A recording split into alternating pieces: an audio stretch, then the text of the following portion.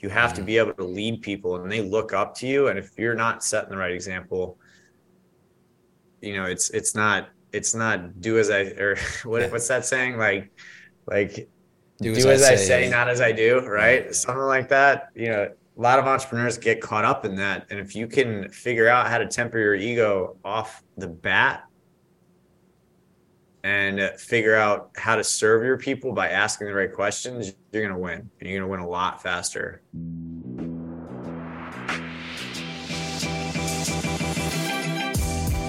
Great experiences build great leaders. Great leaders build great teams. This is Building Great Sales Teams.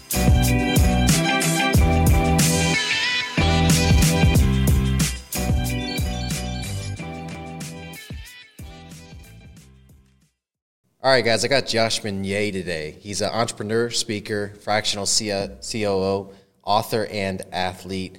He's a coach over at Winway Consulting, host of the Uncommon Element podcast, also has a design business called Free Space Studios. Welcome, brother. Thank you.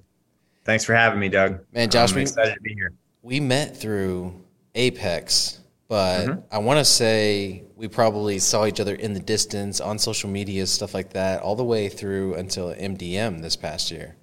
And then finally, like we were up in the suites and the advertiser suites together or whatever. And I think I had seen one of your posts about lacrosse. Yep. And then that's where we kind of connected and finally had a conversation. I'm like, what do you actually do? You know what I mean? Because, I knew you were a coach with win rate, and then I had seen your design plans that you were putting out. So I was like, man, this guy is doing a little bit of everything. So we chopped it up for a while, got to know each other, and since then it's all kind of made a lot more sense now. And so I want to talk a little bit about why two grown men feel the need to play these sports. So you play lacrosse, and you're coming off of an injury from that. So how is that going? Well, I just had my shoulder replaced at 37 years old. So that's a little bit not normal, you would say. But being an athlete all my life has created a lot of opportunities and a lot of great relationships for me. And really, when I go back to the mentality building and really confidence building in my own life, it started in athletics. And, I was really fortunate to have mentors that helped me, and showed me what coaches were, right? And how you can make an impact on, young kids or anybody around you by just being somebody as a sounding board almost and give you good advice. So athletics is always something that I will always cherish, but it comes with dues, right? Like you said, those injuries that I understand that having a career that's lasted as long as mine has brought about the debt that I've asked from my body. Right. I mean, I'm 9 surgeries deep, dude. And it's at some point I'm getting tired of feeling a little broken at times, but it's also those periods that you go through where you have to make adjustments, or I've found that I've had to make adjustments from being that high performance athlete and constantly pushing my body to now being all right, cool. Well, how do I exercise my mind and keep my tranquility that I'm not able to do by, exhausting myself physically. Right. So that's been a switch for me. And at the end of the day, though, I actually count it as a blessing because I'm getting older and I'm starting to listen a little bit more to the lessons that, either God or whoever is out there, pushing and telling me, hey, maybe it's time that you start focusing on some different metrics in your life. Yep. So, I know exactly what you mean, man. Rugby, when I found rugby, it was definitely an outlet for me. And so now that I don't get to play as much as I used to, or I'll just play, I still play my dues. I'm still part of the club. You know what I mean? But it's more like they call me when they absolutely need someone because they know that I'm not going to practice, you know what I mean? And if I can show up to a match, it's because like something got canceled, you know?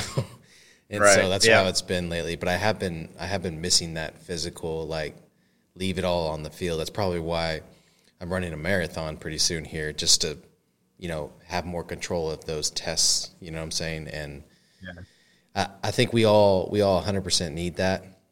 But you're right, at some point, you know, and I don't know what that point is because I see guys play rugby through like their 70s. You know what I mean?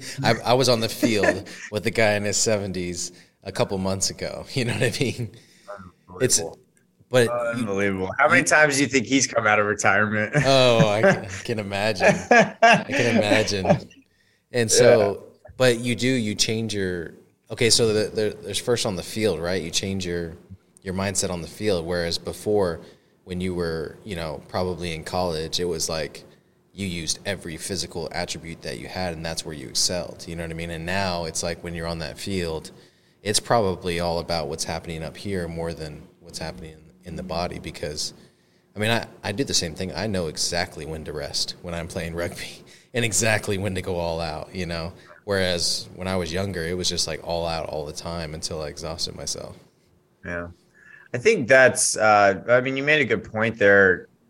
The mindset behind being on that field and having that healthy outlet of competition where, you know, physicality and winning and losing is part of those games. And you have to have a pretty serious attitude about getting on the field because, you know, if you're willing to endure, you know, suffering and pain like that in those types of sports, you know, I think it does say something about people when they're drawn more towards those like physical sports. I'd say like wrestling being one of those, you know, lacrosse, rugby, right. You know, those sports being, you know, really physical sports. And really creating kind of that, as Tim Grover says, right? Like that relentless attitude. Mm-hmm. Like that was, and you mentioned something here or there that I think when you get older, you start to, slow down. Like you're like, I can't perform like I was when I was 21. And I had to accept that when I was like 31 and it was hard.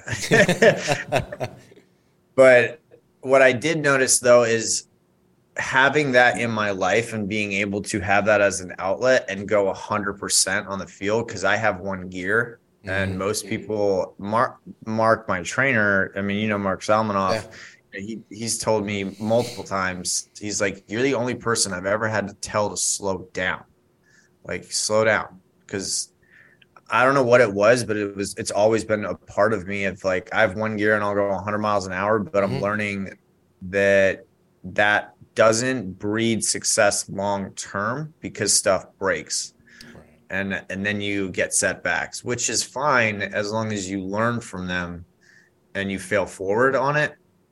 And, you know, do I consider a shoulder replacement a failure?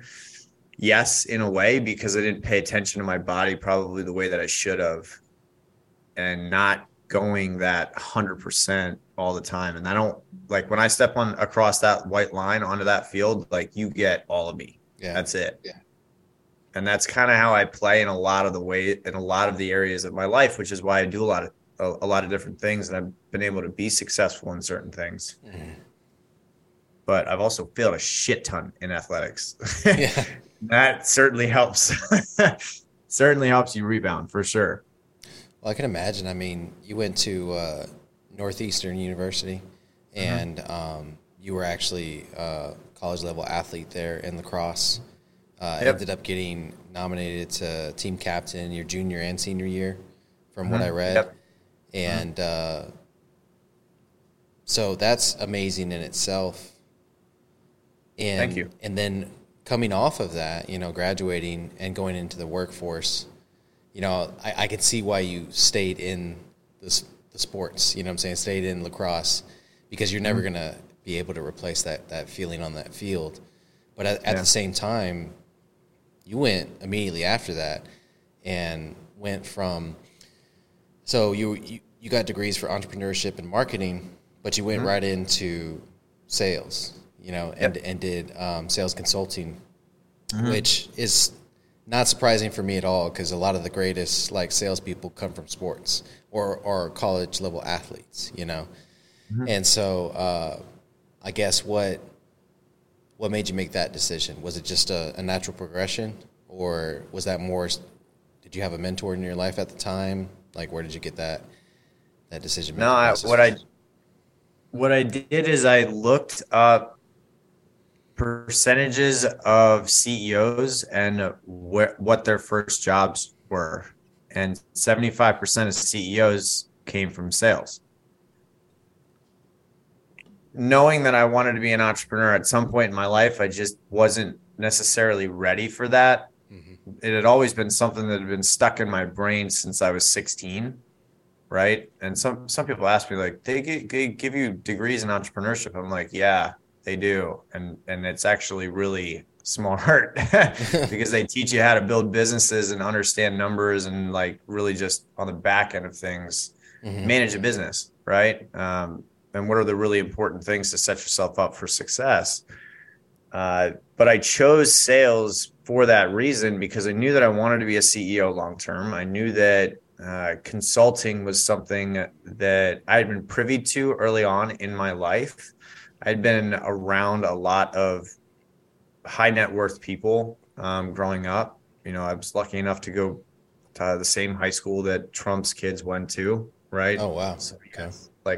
I'm a prep school kid. Yeah. And I'm not ashamed of it, because those opportunities that came along with that of being around certain people really helped me to develop, an understanding of business and understanding of life and good examples of what, families were. Because I didn't come from what I would call the best example of a family. My parents gave me great opportunities, but they just weren't compatible with each other. Right. Right. But that all led me to, asking the right people the right questions about, hey, this is where I want to go. I want to be a CEO one day too. What do you guys think?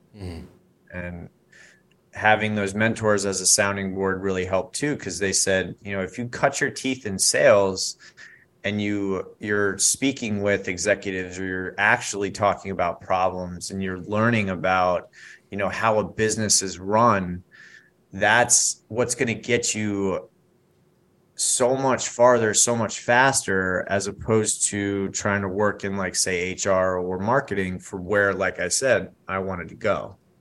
So it was really, really beneficial for me to become part of EMC right after college, because they had the #1 sales training program in the world in tech. And like you said earlier, athletes. Yeah. Everybody in there was a high performing athlete in college. They were either all Americans, all conference, so they wanted to pit all of us against each other. Right. So then you get your competition that way. Right. And you just see kind of who succeeds and who doesn't. And I just, my deal was I'll outwork the fuck out of you until you're exhausted. And that's how climb that corporate ladder pretty quickly. Yeah, most high performing athletes have that mentality too. I mean, it's been instilled in them from a young age. Once they realized, hey, I'm a grade above a lot of these guys around me, it's like, okay, well, how am I going to maintain that and expand that? And from high school to college, I mean, that's where the dog comes out, right? That's where that work ethic comes out. I do want to point out something that you said about, having that one prep school beginning in high school and then going into college. So it's cliche. And I was guilty of this in my 20s too, because I was super proud that I never went to college. You know what I'm saying? And probably in my late 20s, it became a trend, skip college, go straight into entrepreneurship and learn the business the hard way, right? And somewhere around 5 million, I would say, it's where you hit a ceiling because of your lack of education. And what ends up happening there, and understand this, I wouldn't have done it any other way, because my I learned mental maturity during that time and how to work past the huge losses and failures that I had. So I wouldn't do it any other way. But what I understand now is when you get to that certain mark, you're going to have to do one of two things. You're going to have to get educated on your own. The degree is a piece of paper. The education is what actually matters, the knowledge, right? You're going to have to go get that knowledge and take the time to get it, or you're going to have to hire someone like Josh, you know what I mean? And he's going to be your fractional CFO because he's been formally trained in the dark arts of operations, Yeah. And so, and it's funny. Through blood, sweat, and tears, actually. Yeah. To your point, yeah. Yeah, I mean, you couldn't have gotten where you are now without the real world experience too. I'm not, definitely that had to happen. But there is a very, when I talk to, I have a fractional CFO, or when I talk to my accounting firm, or when I even talk to my ex-partner, it's like there is a gap that happens when you get to a certain level in entrepreneurship if you don't have the formal education. And it happens whenever you apply for a loan. It happens whenever you go to sell your business. You know what I'm saying? Like there's these metrics, as you said earlier, that you have to meet. And if you're not meeting them, you're going to have a struggle in acquiring more money, acquiring operational partners that can expand your business, or acquiring a buyer for your business. Yep. And if you don't understand how that all works together, then you got to either outsource it, you have to get educated, And so, I love that early on. One, our parents do the best they can with what they have, right? Yeah. And you were fortunate that they put you in those type of rooms around a bunch of winners. You know what I'm saying? And so you had that mentality going into college, and then you graduated college, and you had that to look back on. But, you were surrounded by winners for most of your young career and education. So that right there is, iron sharpening iron, and you came out the gate swinging, And so you got promoted quickly, and then you ended up going to San Francisco to work for Oracle. Mm-hmm. Yep. And so what was that experience like, going from sales consulting to Oracle? Yeah. Well, it was the same. I wouldn't call it cross-functional. I gotten promoted in EMC. I was working in data security. So RSA, the security division of EMC. And basically I got promoted in an outside sales rep role. They were offering me X amount. Oracle was growing. Oracle poached me, doubled everything that I made, and moved me to San Francisco. But what I learned there is and this is what my dad's CEO actually told me when I sat down with him before I moved into Oracle was, hey, congratulations. You just went into the Cobra pit, and the King Cobras there eat everybody else. So you're either going to win or you're not. And you're up against the toughest competition you're ever going to face. And I was like, what? The fuck? All right. Well, so it was kind of like a challenge almost. But for me, they were developing a brand new division called Emerging Markets, which focused on companies that were 50 million in revenue and below. And trust me, the only way that they actually noticed or figured that out was through Hoover's, which is full of shit because private companies don't issue out their 10Ks, right? So I would be flying. This is how I got introduced to Texas, where I live now, is I would be flying down here, sitting in boardrooms, actually mapping out data server farms with companies that were $100 million companies, $200 million companies. Rackspace was one of my clients. Yeah. Right. And a lot of people know Rackspace, from a SaaS model, if you know what SaaS is. I'm not going to sit here and explain it to you if you don't. Look it up. But, that made me grow up really fast.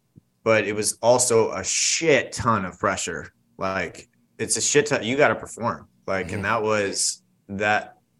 And they knew their numbers, and I actually used to have to sit there and write business cases all the time about my clients about what were the problems that they were having, what were the reasons we were giving pricing out, what were like everything. Like, so it was just continued to develop my skill around learning businesses, learning business problems, learning like really how technology works cross-functionally across everything in an operation, and how you can streamline stuff by utilizing it. And then you start talking about ROI, and you're in these really high level conversations with C-suite people that, I was sitting in boardrooms that guys had been in the industry longer than I had been alive. Right. And, they're looking at me like, who the fuck are you, dude? Like, I think I'm like 24, 25 at the time, actually. Yeah. And I mean, if I shave, I look like I'm 12. Like there's no way I look like I belong in that room. Right. But luckily too, I had a sales engineer that was with me that had 20 years experience and is very well versed in like the real techie side of stuff. Right. So I had to be a sponge as much as I could. And just, I learned how to ask the right questions to, invoke like really kind of like thoughtful disagreement in these organizations of, all right, like, how are you going to do this? What are you going to do? What happens if you don't do these projects? Because a lot of these companies can actually put money on the problems that they have, like what it's truly costing them. Yep. And I was like, okay. So then I started like learning how to figure that kind of stuff out, which has helped me in, long term. In every business venture that I've had, and having sold my last company to now, working with other companies to help them, navigate this, obviously these rocky roads that we have to go through as entrepreneurs, which, if you do it alone, it really sucks. It's really hard. Oh yeah. 100%. I'm with you there. I had a partner for most of it, but he was a silent partner. You know what I'm saying? Gotcha.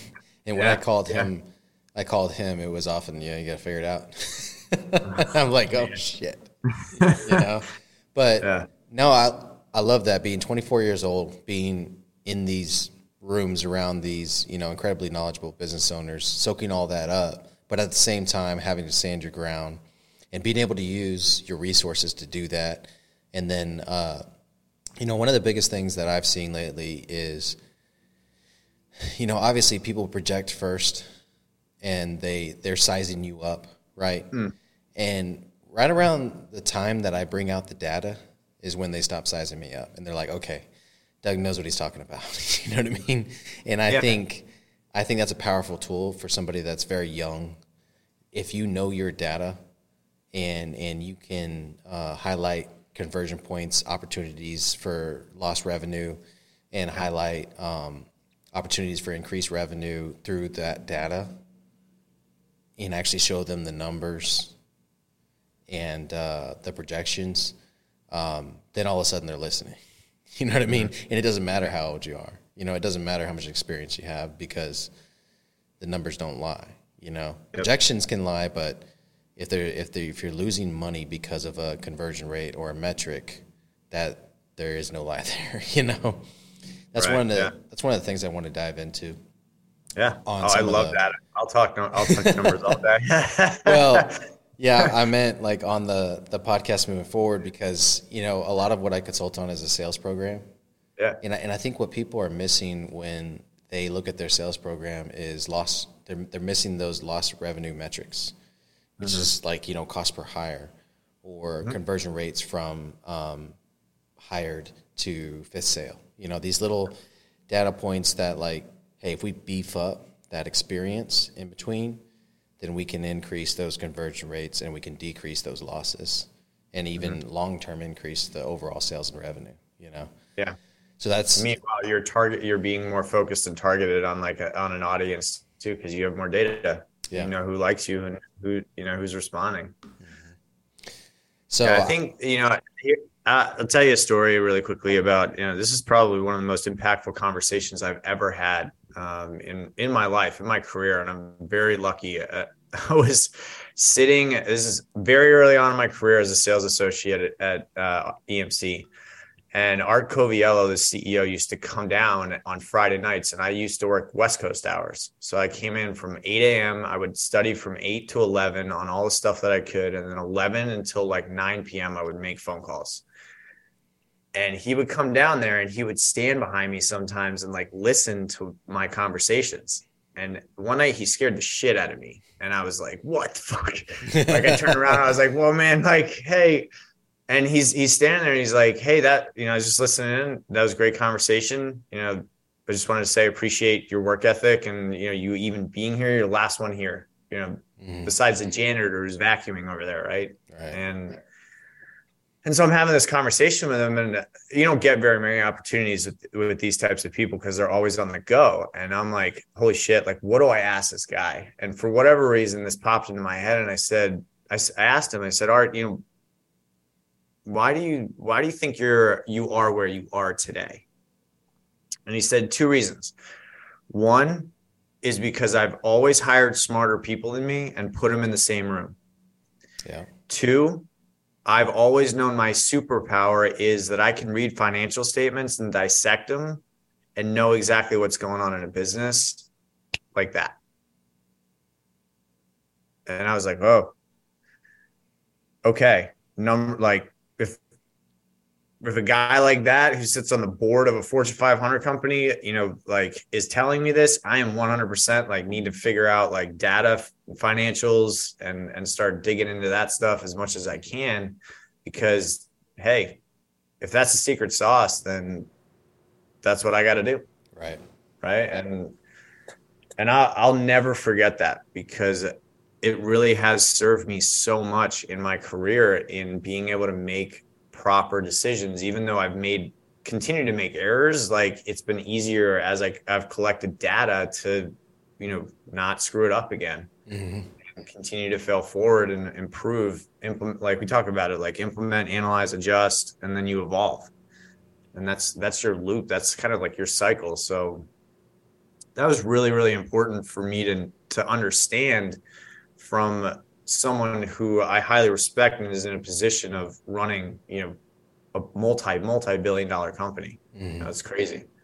So no, that was an impactful conversation. And, when you look at the environments that we're in now, hiring the right people and hiring people that are smarter than you is pretty common conversation, and I would even say trendy as far as on social media and stuff like that. But the second part of that isn't, and it really should be, because when I look back at my biggest mistakes, they were all financial, and it wasn't the decisions I was making. And the intention I had, it was understanding, hey, if I do this and it doesn't work, I run out of money. You know what I mean? Right. And the financial piece has always been a huge opportunity for growth in my career, and that's why I have a CFO. And he's a pain in my ass. And I'll tell him that to his face. But that's what he's there for. You know what I'm saying? Yeah. And when you think about, yourself as a fractional COO, and the things that are important to you, it makes perfect sense. Because, a CEO is going to want to fly to the moon, you know what I mean? And there you are with your data, like, hey, it's going to take this long. We're going to need to have this much power behind us, this much fuel, you know what I'm saying? Yeah. And giving him basically the parameters of, okay, this is when you can execute on that, Yeah. And so that's massive. So let's back out of that a little bit, and I think we'll get back into it. But so you're at Oracle, and around this time is when you had your second near-death experience, and the fact that it's the second means we have to talk about the first. Yeah. Okay. Yeah. Yeah. Traumatic experiences for sure for me. There's certain pivot points in your life, that you have a mental Rolodex in that are traumatic for you. One of which was my first surgery. And that was when my appendix burst. I had been misdiagnosed with the flu when I was 14 years old. 3 days later, they rushed me into emergency surgery. I'm in a medically induced coma for 6 days because I get peritonitis, which you have a 20% chance to live. And like, I'm in like the most amount of pain I have ever been in at that point in my entire life. And I was scared. Like, I didn't know if I was going to live, I was going to die. Like, my parents are both scientists. So they're giving me all these facts, like, which is like not a lot of empathy. Like, there were just a lot of facts going on. And I'm like, fuck, man. It's no surprise you're wired the way that you are. Like, empathy, what is that? So I'm going through this whole experience, right? And I ended up in the hospital for 10 days. But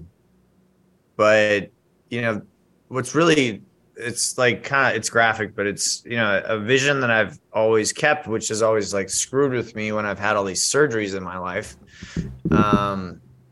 Because they kept my wound open and they packed my entire like abdomen with gauze. Mm-hmm. And then they pulled it out of me like 6 days later. And like, I was watching it, and it was like watching and feeling someone pulling your intestines out of you. Like, that's, yeah, that's exactly. I get like shivers even like thinking about it. So but Justin Shaner sent me a video a couple weeks ago. And I don't know if you know, but he recently had surgery very similar. And yeah. So I know exactly what you're talking about right now, because he sent me a video of it being done on himself. And it was just like, why did you send me this? Why? Yeah, I did not. Yeah, that's one of those vision burners, right? It goes right into the back of your brain. Like, that's all inside of me. Yeah. I'll hard pass on that next time if you don't mind, buddy. But no, that those types of experiences, I don't think that I was mature enough to really understand like what it was going to do to me long term. Mm-hmm. But they burn into your subconscious mind. They actually like influence decisions, your moods, your reactions, the things that you do until you start becoming self-aware of what you're doing. And that, I think I was afraid when I was 14. I was really afraid when I was 26. Like, I really thought I was going to die. Like, I was like, if I live to 30 at this point, like I'm going to be lucky, because the second near-death experience was I had 2 puncture wounds in my lower intestines. They actually think that I swallowed shards of a toothpick in a sandwich that I ate. Oh, wow. And poked 2 holes, perforations in my lower intestine, and got peritonitis again. And I was like, you're fucking kidding me. Like, that was another 10 days in the hospital. Mm-hmm. But I remember I get shivers when I talk about this stuff, because it's like I can go back into that space in my life. But I was really afraid. I was really afraid I was going to die by the time I was 30. And I was like, if I don't do something that changes my life now, I'm going to die unhappy. I'm going to die completely unfulfilled, because to that point in my life, I had been chasing money, and I've been chasing success. Success, traditional success. Yeah. The traditional success. Exactly. Because that's what everybody that I knew did, right? Was they all went and worked for Fortune 500 companies. That was the staple. Go graduate from college, get a degree, do really well in sports, and then go work for Fortune 500. And I never wanted that. I always wanted freedom. I always had that entrepreneur thing in the back of my brain. And I always felt like another number in those organizations. And that was like a reality check for me. That second near-death experience was like, you're doing everything for somebody else. You're not doing it for yourself. Mm-hmm. So I ended up booking a one-way ticket to Bali and selling a whole bunch of my shit, except for my Jeep, and left. Wow. And I went and got lost. Like, my parents actually didn't hear from me my family didn't hear from me for 4 months. And I was traveling, backpacking by myself. When they did hear from me, it was because I got my wallet stolen on a remote island and I couldn't get off of it. It was like crazy. Uh-huh. but I did. I needed to go get lost because I thought and I wanted to have all these experiences and just experience what freedom really felt like. Like, no, like I lived with practically nothing. I lived with 60 milliliter backpack full of everything that I owned. And another backpack that was stuffed full of like stuff for like clothing or my computer. And that was it. It was the best decision I ever made. Provided you with an insane amount of perspective, I can imagine, once you got back to the States. And, you know, I watched a few documentaries on minimalism, and it's one of those things that's in the back of my head, like, hey, you need to do this. You need to get rid of a lot of your shit, because it's exactly that. It obstructs your decision-making process with the decisions that really matter. And then by the time you come across the decisions that really matter, you're fatigued. Your brain's tired. You know, and so instead of making a decision on what shade of shirt to wear that morning, you know what I mean? You're making decisions on, you know, what to do about your daughter's education, you know?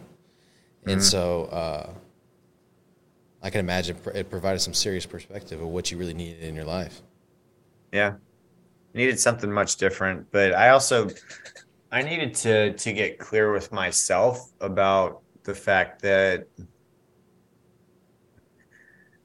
like, everybody's got their own demons, right? Like that was the point where I got the chance to, you know, forgive my dad for a lot of the stuff that happened when I was younger, forgive my mom for some traumatic shit that happened, right? Like, forgive myself for the things that, like, I was holding on to from a regret perspective that I wasn't allowing myself to bounce back from. And, you know, you can call it mental illness, whatever. Like, I have depression and anxiety that runs into my family, like alcoholism, all of that stuff. You know, part of the reason why I don't drink. And, you know, it's actually like a major reason, minus, you know, the example that was set when I was growing up, and I needed to leave that behind in order for me to move forward in my life. And, like, that's just ball and chain kind of stuff. And a lot of people, I think, that go through that, they don't make it. And it's unfortunate, because I actually have 0.01 tattooed on my wrist. You know, I had a suicidal problem. And when I was 21, I had, like, my life fell apart practically when my parents got divorced. And they had me take a 350 question survey about all my genetics and all these things. Like, I didn't understand genetic predisposition up until this point. And they said, based on my answers, I had a 0.01 chance of being where I was. I should be, the 99.9% were either dead, homeless, or in prison. And that hit me pretty hard. And I was like,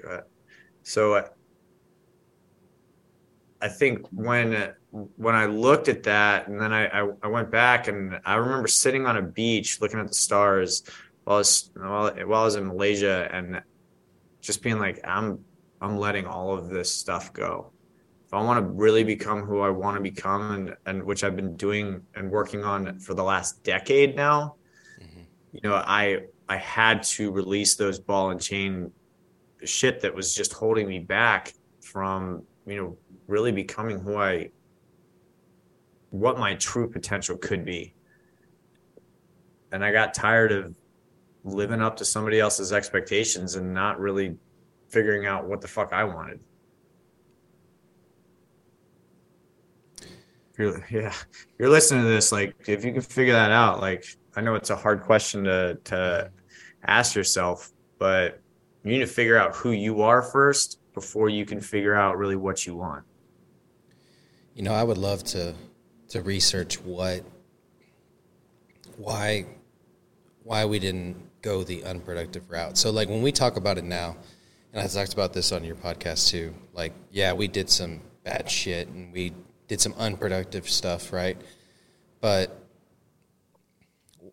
why, instead of filling those holes that we had, those emotional scars from our childhood or traumas from our childhood, why we didn't fill them with drugs and alcohol and all the worst stuff. You know what I'm saying? Why do we fill it with, success in sports and education and business and in life in general? And so we turned it into competition, basically. It's like, for me, it was like, hey, I'm not going to be like the rest of my family. I'm going to make something of myself. I'm going to start a business, and I'm going to be wildly successful, and I'm going to be an impact on the world. I had these thoughts at 16 years old. But why did I have those? And the guy next to me, who was dealing with maybe a little less than I was, or the same thing, the guy next to me that had, the same issues, abandonment issues, whatever the case is, why did he turn to drugs, or why did he turn to a victim lifestyle? Because I can't necessarily say it's like this. I don't know. Maybe it's just the way God made us. Maybe we leave it at that. I can tell you. My answer to that would be is mentors. Is being lucky enough to have some. You mentioned God. God's going to put people in your life for a reason. I had my high school wrestling coach was my very first mentor in 8th grade. And he helped me get through so much family shit that was happening and just was there for me. Mm-hmm. And had that not happened, I know that I wouldn't be here today. That makes a lot of sense. And that's, like you said, right? The impact that you start to realize that you can make on the world when when you're moving through your life. Well, it's a lot of it comes from the fact that, we're paying it forward. Mm-hmm. We've had all these great people in our lives, if we're lucky enough to have that, that we eventually kind of adopt that servant mentality of, hey, how can I help you? And even within business, that's the most successful businesses and the most successful leaders out there are all adopt that same mentality. And I think it comes from having those types of examples when you're younger, whether those are teachers or whether they're your coaches or, whatever. But it's also, from, I believe, a parent perspective, I've got limited parenting experience. Okay. So I dated somebody who had a 13-year-old and that, for 4 years. So when we graduated high school, I got that part of it. So I was like, all right, this is interesting, right? Some of the toughest kind of parenting, because you're judged for every word you say to them. You know what I'm saying? Yep. And they're watching you. Yeah. Every step of the way. Mm-hmm. But it's important to put your kids in a space where they have an opportunity to see like a third party objective, like point of view on stuff, because the closer you are to your family, you're not going to tell them everything. Like you need somebody that you are like you can go to talk to about, the things that you're going through, because if you try and do it on your own, it becomes incredibly difficult because you'll fail and you won't have a feedback loop in your life that helps you continually evolve. So that's a gift that my parents gave me is, they put me in schools that were good and I took advantage of the leaders that were in those schools that saw me as, somebody that had potential, but was just in a really rough spot. I mean, like Jay knew that I was in a really rough spot. He didn't even know that, he didn't even need to ask me. Like, it was just the way that my body language and my attitude was when I was in 8th grade, because I was just tired of getting beat up all the time. Yeah. No, that makes a lot of sense. I'm sitting here racking my brain like an idiot about who my mentor was in high school and those years I should have been in college, right? And I'm like, my aunt, you know what I mean? Because I moved in with her when I was 12, and she taught me how to be like a productive member of society, So she had her own house, her own finances, everything. She was independent, you know what I mean? So she taught me how to function as a human. So she was my first, person that paid it forward, and she didn't have to. I wasn't her son. I was family, but at the same time, it was like she could have very easily left me in the situation I was in, and maybe I would have turned to worse things at that point. But I always call her my guardian angel. You know what I mean? Mm-hmm. Because of, the outlet she gave me and then eventual home that she gave me for high school and everything. So, yeah, I think once you get through those pretty selfish years of your early 20s, when you turn that corner, it's innately in you, hey, I got to pay this forward. Like, I made it out. I'm a productive member of society now too, and so I need to pay it forward for sure. And I think these last 5 or 6 years have been a good representation of that for me. But okay, so you got stranded on a remote island. You called your parents. You lived at the Everest base camp for a while, or you stayed at base camp at Everest for a while. What was that? I mean, besides cold. Yeah. No, so that was kind of like my spiritual journey for me, was spending a month in Nepal. And I was on the tail end of me backpacking before I moved to Australia. And then like really got back to work. But Everest was on my list of things to do, because on my bucket list before I left, I said I wanted to see all the 7 natural wonders of the world before I die. So in that part of the world, I booked a flight from Bangkok to Kathmandu, and I ended up meeting up with a Sherpa, because, by the way, don't ever fucking hike that mountain without a guide. Like, that's the dumbest thing you could ever do. Yeah. And luckily enough, I had gotten in contact with a guy through some of my network who had done base camp before.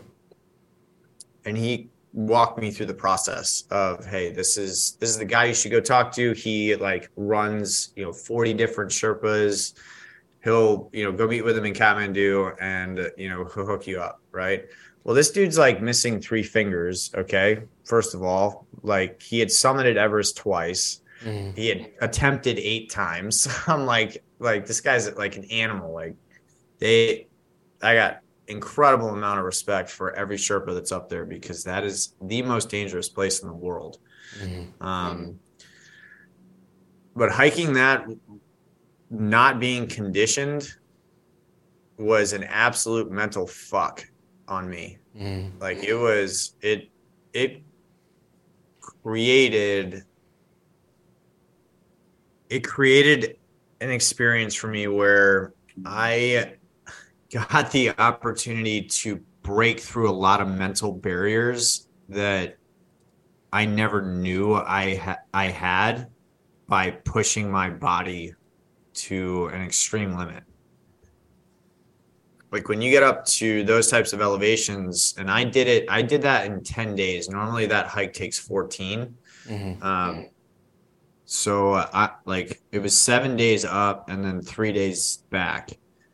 And when we got up to like Everest Base Camp, there's another peak that's like right to like the west of it, and it's called Kalpatar. And we had to wake up at 2:30 in the morning or 3 o'clock in the morning, something like that, and hike up that peak, which is at 50% oxygen. And my body was like, I do not want to do this. After 6 days of hiking your ass up the mountain, sleeping in negative 10-degree weather, in all of your stuff, carrying like 70 pounds of weight with you, like, which gets heavier as you go higher. It's like shit, oxygen.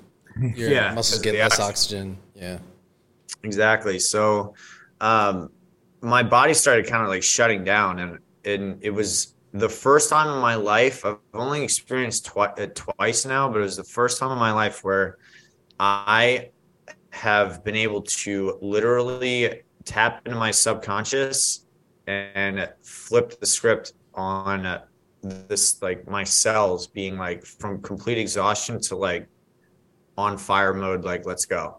And I knew at that point that no matter how hard I could push my body, there was still more left into it. I could still get more out of it.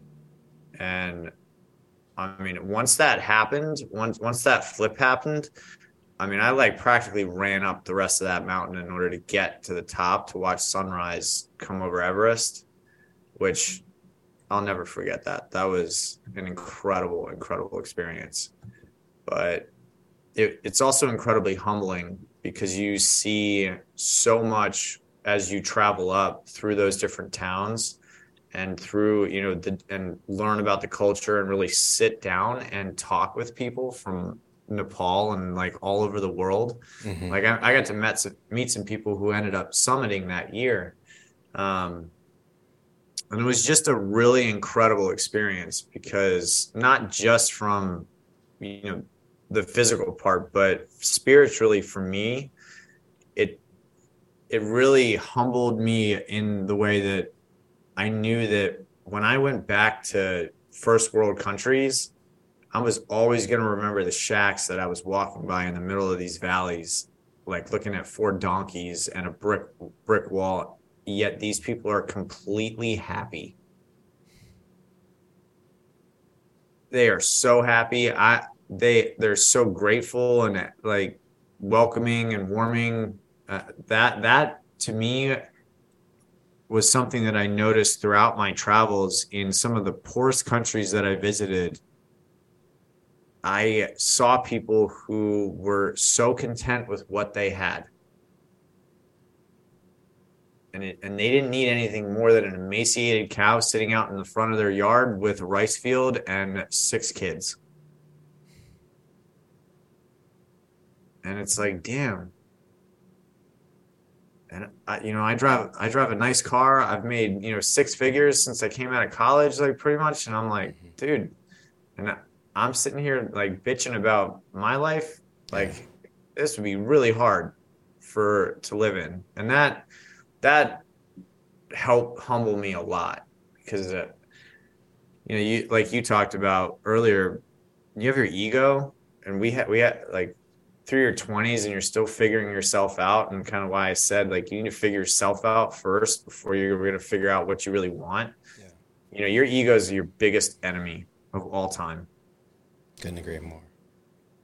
Breaks everything in your life. Mm-hmm. But if you can figure out how to regulate it, your super ego, then you're going to start figuring out where you want to go in your life and what your values are and your morals. Mm-hmm. And it sucks because the world rewards you, especially early on, because you're not paying attention. The world rewards you for that ego. And, if you're smarter than the average bear, you're going to know it. You know what I'm saying? And then, especially in, like we talked about in my 20s, the world really rewarded me for my ego. And I was able to expand my business based on the smarts and the ego, And so it's like, it's the world tells you the wrong things a lot of times, unless you go out and seek the right ones, which in your case you did. And so that's an amazing. I do think that you need that bravado, though. I think, like you had mentioned, like every entrepreneur, everybody that you and I are around, like we all have a bravado to us, right? But it's controlled and it's regulated. Yeah, we know when to turn it off and on. Yeah, and how to and then it turns into influence, right? Like how do you actually like influence others, but you got to like lead yourself first. Mm-hmm. And I was thinking about this even before we got on here, but if you think about mindset and growth, it's all around your emotional intelligence. It's not like you can read a lot of books, right? But until you get control of your emotions, you will never get to your full potential. And that's like your self-awareness, your self-regulation, and understanding your motivation, right? But really like your moods, right? What do your moods do to everybody else around you? Because to get to the level of success that you and I have gotten to, like you can't get there alone. You have to be able to lead people and they look up to you. And if you're not setting the right example, it's not do as I, or what's that saying? Like do as I say, not as I do, right? Yeah. Something like that. A lot of entrepreneurs get caught up in that. And if you can figure out how to temper your ego off the bat and figure out how to serve your people by asking the right questions, you're going to win. And you're going to win a lot faster. and make a lot less mistakes than I'm sure that you and I did, Yeah. when we first started. Gosh, I wish I could listen to a podcast like this when I was 21. Dude. Well, let's hope that You know what it's gonna be though? on here forever. Yeah. Everything lives on the internet forever. So there we Yeah. go. Well, and that's the thing too. It's like I say that, and I probably wouldn't have listened. You know what I mean? Probably would have turned it off after the first 5 minutes.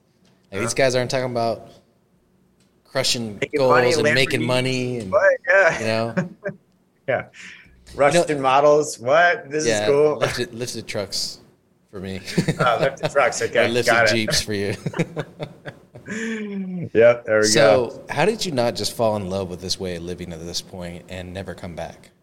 I guess what finally brought you back to the States? Being a nomad is amazing in all of its rights, but it's drifting in a lot of ways too, right? And I went out there with a purpose of like no time frame, come back when I was ready. And I was ready. Like I could feel it like in my heart when I was like, okay, I'm done. I have friends that have done it for 2, 3, 4, 5 years, but they end up coming back, right? Because I think that a place in me, it will always be here. Will always be in America. Like I identify myself as a proud American. Like, and I love my country. I feel like I'm so freaking fortunate that I got to be born in America, because trust me, if you were born in some of these other countries that I've seen, they have much less of a chance than we ever did. Right. Yeah. And, I wish, and that was kind of like the urge for me. Even though I spent a year in Australia, and running sales and marketing teams, kind of, doing the door-to-door thing and doing event sales and stuff like that. I wanted to come home, and I just felt that. I felt it was time. I was like, all right, cool. Like I did my 2 years. I feel good. Now I want to go back, and a lot of that feeling came from, I have so much more potential than what I'm living up to right now. If I don't go and go back home where I know that is going to flourish, like I was doing myself a disservice at that point. Yeah, you would eventually be out of alignment. Yeah. And you would just be, oh, well, this is a better way of living, and it would just be an excuse at that point, because you're a high-performing individual. You belong in high-performing environments, Yeah, that's what I want, right? And I want to be surrounded by people that are pushing for more, and that's made a massive impact on my life. Mm-hmm. So we're at an hour. I want to respect your time, but at the same time, there's still a lot I know we have to talk about. So I can always break this into 2 episodes if I need to. So if you've got a buffer, I've got a buffer. I think my next call is in like 15 minutes. Let me see. Yeah, I've got a call in 15, so I got 15. Okay. I'll ask you one more question, and then we can wrap it up after that. So let's kind of talk COO, kind of where your zone of genius is at. Where do you find the most opportunities that businesses have in front of them when you're looking at their business from a COO perspective? Like, where do you, if you get a new client right now and they're like, hey, I need a fractional CFO, first day of the business, what are you going to first? I always like to call it benchmarking. So I benchmark with them. I have like a systematic approach that I work through them with, that allows me to kind of get a temperature gauge on where they are both in the business, on the different elements of the business, where they are within their leadership capabilities, where they are within their financial intelligence capabilities, and then where they are with their family life, right? Because reverse engineering that, if your family life is not on point, like your business is not going to be on point. So it becomes that type of struggle where newer newer clients kind of come in being like, yeah, we're going to like go make a shit ton of money right now. And we're like, yeah, cool. But we got to fix your culture and we got to fix you first, unfortunately, because when clients sometimes or oftentimes, I would say, come in, they have not ever had somebody talk to them about, hey, you've got to lead yourself first. And how are you leading yourself right now? Because that's going to tell me a lot about what's going on within the organization, about the culture and how motivated their teams are. So I don't want to say like, well, actually, I'll use a quote from a friend of mine, Sam, where he's like, what is all this rainbows and butterflies bullshit that you just gave me? And I'm like, look, just do it. And promise. And I promise you, if you trust in the process, like we will refine this and we'll keep going, but you like step by step, like try not to run before you crawl. Okay. Mm-hmm. And 6 months later, he was like, bro, because I focused on all the rainbows and butterflies bullshit, like now my business actually runs without me being there for 3 weeks. Mm-hmm. And it's not on fire. And there have been no fires, no emails, no phone calls, no nothing. I'm like, well, yeah, but now you're going to run into bigger problems as you scale. Yeah. So on to the next one. Yeah. And then maintaining. I'm glad you're happy now, yeah. But we need to look 6 months in the future. Yeah. And then maintaining the rainbows and butterflies as you scale, which is, I found one of the hardest parts for sure. Yeah. But it's funny because like I know what you're talking about, and most of the people listening to the show know what you're talking about. But what Josh is talking about, if you don't know, is the culture of your business, and making sure you're pouring into your people, and then establishing a culture of how you want your business to operate. And in that case, I imagine it would be self-sufficient, not making excuses, those type of core values, finding the solution. And then, before you bring me the problem, bring me 2 different solutions kind of thing. That's really where the rainbows and butterflies stuff come from. Because when you first approach a business owner with that, and it's crazy because you expect to hear from a COO like, oh, it's this conversion rate or this, financial point or, this cost opportunity cost. But no, it's the same thing when I go into a sales program. The first thing I'm looking at is culture. Mm-hmm. And I'm like, okay, we're going to work on the sales program, but we're going to work on it with the culture in mind. So let's get this culture established, what we want, and then we can cater the sales program to that culture. It really is the foundation for everything. Mm-hmm. And what you hear probably on half the podcast you and I listen to, It's interesting because I just came back from an on-site consulting trip in Chicago, and that's exactly what we did. Is we sat down with them, and rainbows and butterflies means one, you need to know where you're going, like what your legacy wants to be, begin with your end in mind, and then your 10-year goals. But then you need to sit down with your team and you need to actually engage with them about what do they want? Mm-hmm. And I oftentimes start there because I do get a lot of people who still think that their people work for a paycheck, and they don't. And I can't stress this enough. If you build the right culture, they will make a fuck ton of money because they're happy. Mm-hmm. If you can create the fulfillment and the happiness like within that organization, but they have to be a part of the decision making of what that culture looks like. Yeah. Right? Who are the people that they want to work with? What are the qualities of people that they want to work with? What are the even a lot of times I have owners go back in there and I go, hey, you guys got a bunch of core values on the wall. Is this really what your company lives by and stands by? Because if it's not, let's have a meeting about what do you guys think this company stands for and stands by. Yeah. And then what ends up happening is they all buy in. And then that all that shit that you hear about, oh, I can't get people to work for me, blah, blah, blah. Not like you can't get people to work for you because you're a bad fucking leader. Yeah. All right. And you don't know how to lead yourself. It starts with you. So, and again, it comes back to that ego thing.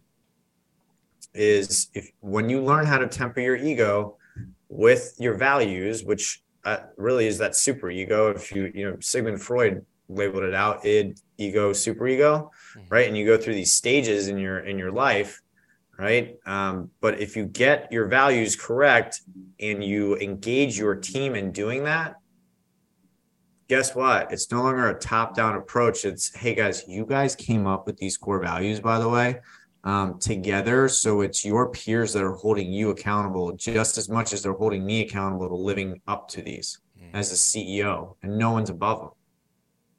It's like your 10 commandments. Yeah. And the ownership that is created in that, and then the responsibility they all feel because they created those values is, it can move mountains in the beginning,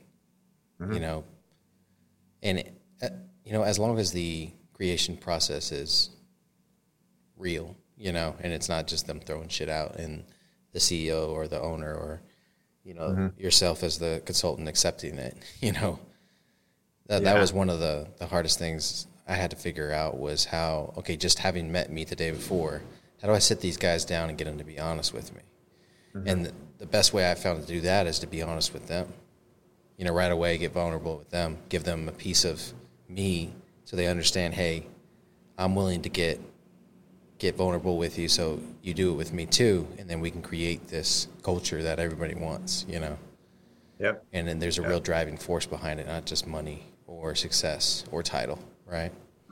Now, nobody's really, some people are motivated by success and significance, but at the end of the day, if you're leading people, you got to understand people and what do people need. They have 6 basic human needs. Tony Robbins talks about it, right? Is the certainty, uncertainty, significance, love, contribution, and growth.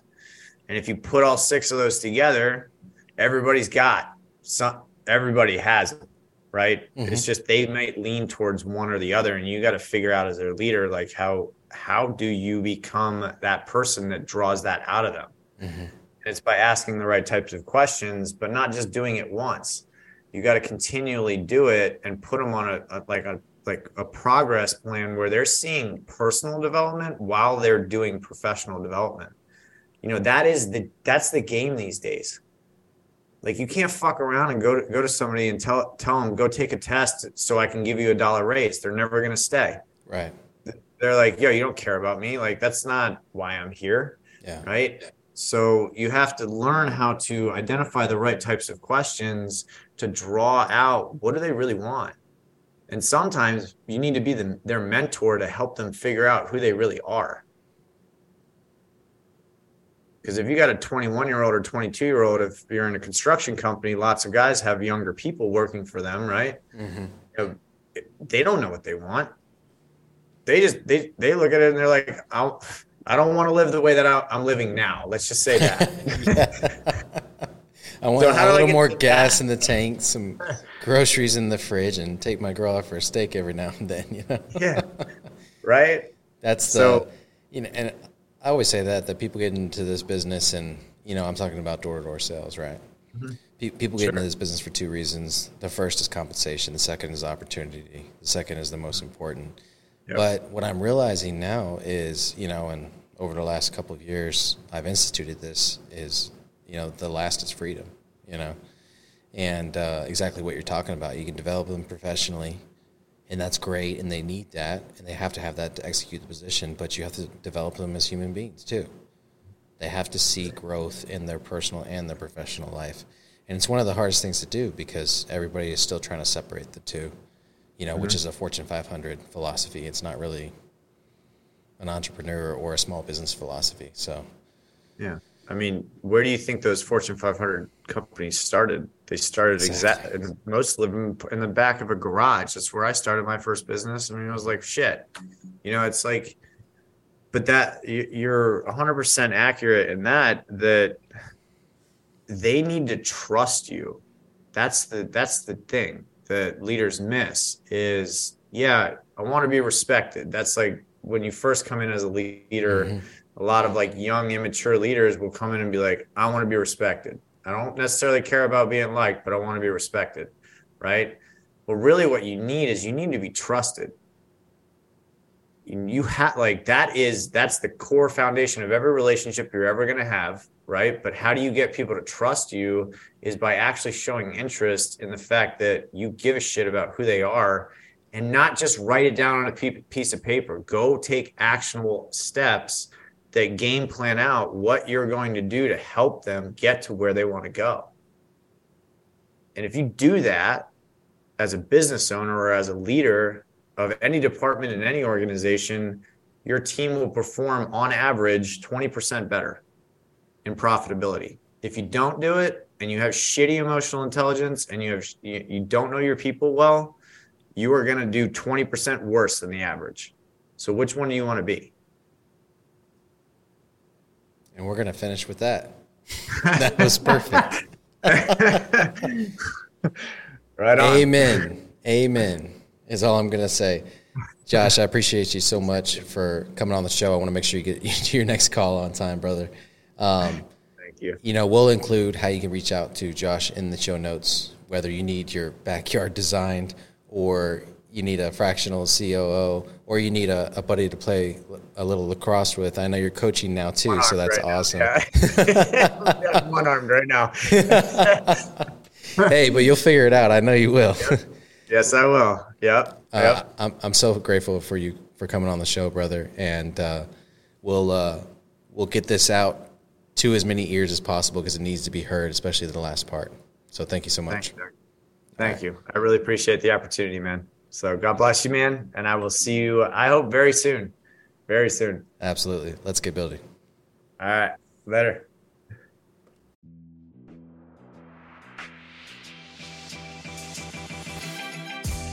Thank you for tuning into this episode of Building Great Sales Teams. Be sure to execute on what you just heard, and let's get building. As always, remember to subscribe and leave a review wherever you consume podcasts. You can also head on over to buildinggreatsalesteams.com and sign up for our newsletter to stay up to date with everything that's going on with the podcast. See you next time.